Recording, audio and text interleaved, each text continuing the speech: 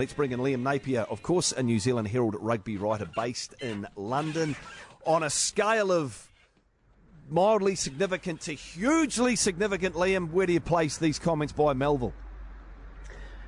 Morning, mate. I think it's pretty much the death of the concept, really. The Six Nations, we've always sort of thought the whole way along that they were sort of vehemently, privately opposed to promotion relegation, and Nigel Melville's basically come out today and put a stake in the ground and just said what everybody already knew, that they don't want a bar of it, and it's fundamental to the pathways, to the whole concept that World Rugby are trying to push. So unless they can, convince them between now and next Friday, April the 5th, which is the deadline, which seems incredibly unlikely, this whole concept seems like it's going to fall over. They're going with the go-to angle of, but what about the kids? But if we have this, we won't be able to fund our community game. Are you buying that from them? As the rugby union up there, are they big supporters of their community game, or do you think they care more about Saracens and TV money for England? I think that's part of it, but it's probably more of a front, isn't it? Twickenham's such a cash cow. You get 82,000 people in there for basically any test match that you put on. So massive windfalls, and that's part of the cycle that the South are trying to reverse, that World Rugby is trying to reverse with this, in terms of the revenue sharing and margins and profits, that the unequal divide that exists throughout the world game. So look, I think the Six Nations collectively are basically trying to protect their own interests, trying to protect their wealth, trying to protect their power, and that's what it boils down to. They don't want to look after the global game. They're looking after themselves, and some people will say they've got every right to do that, and some people would say they should look outside their own backyards and consider others. So it's certainly, World Rugby's come out and been pretty vocal and trying to convince these Six Nations to get on board with it, but it doesn't look like they're going to fall into line or support it in any way. Do you think the rugby unions in places like Ireland, Wales, Scotland, France are thinking, well, that's great, these comments take the heat off us now?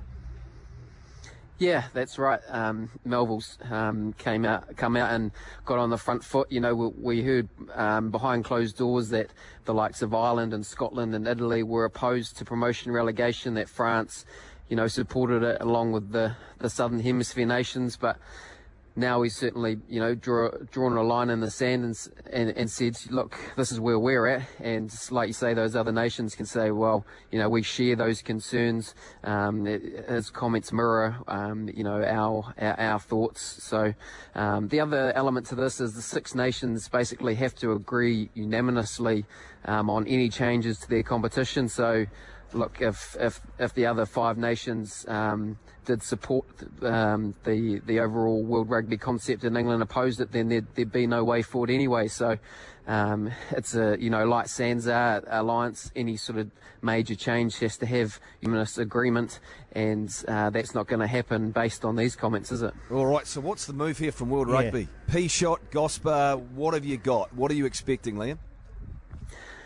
Well, it's pretty much back to the drawing board, because this whole promotion relegation is so central to the makeup of trying to create in terms of pathways for developing nations. And I will say that Melville did raise one valid point in terms of where that relegated team from the north and I guess from the south would go in terms of the next tier of competition and your exposure.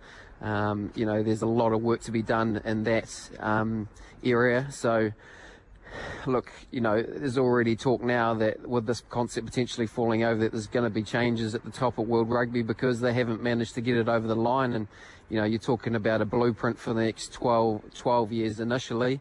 That was what this proposal was for, and they haven't managed to convince the powers up north. So maybe it's time for somebody else to come in and see if they can make any headway.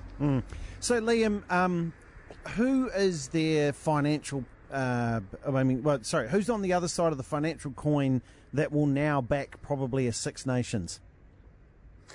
So you've got, they say that they started a proposal 18 months ago called Project Light, which basically looked to pull the Six Nations broadcasting revenue, as well as their they call them the autumn, so the November test matches, and try and sell it collectively to make more money. So by all accounts, they say that they've got about 3 bidders in the works. The main one is CVC, Capital Partners, who have already bought a large stake in England's Premiership Rugby, are rumoured to be chasing the same for the Pro 14. So they're making a massive play for rugby in Europe, and they've tabled a huge offer to come in and take, I think it was a 27% share of the Six Nations. So look, I think if the Six Nations get their way and this proposal from World Rugby falls over, that's what they'll revert back to, because it's not a bad fallback option from their perspective, because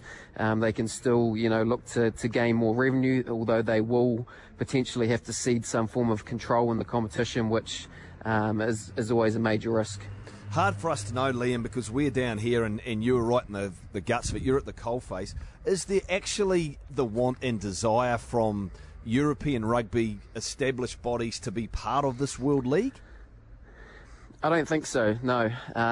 Maybe France, potentially Wales, but I think there's real resistance to change in the Six Nations. They like the way it is. They think their competition is the best thing in the world, and it certainly has a lure to it in terms of its atmosphere. It's following, passionate fans and the like, but they have major concerns about the image and whether this competition would sort of overshadow the history of the Six Nations and everything like that. So they basically just want to protect and have everything stay as it is. That they don't want change. So it's going to take someone to come in and really rattle the cage and it's going to need them to make some major concessions, and right now they don't want to make those. He's our man in London, Liam Napier, reporting for the NZ Herald and Radio Sport. So there we go, his first answer to our first question. That's it. You can forget about the League of Nations concept. Kind of looks like it, eh? Yeah, I think so. Yeah. If you got your big ones up there. Well, so where does that leave everyone else? They don't care.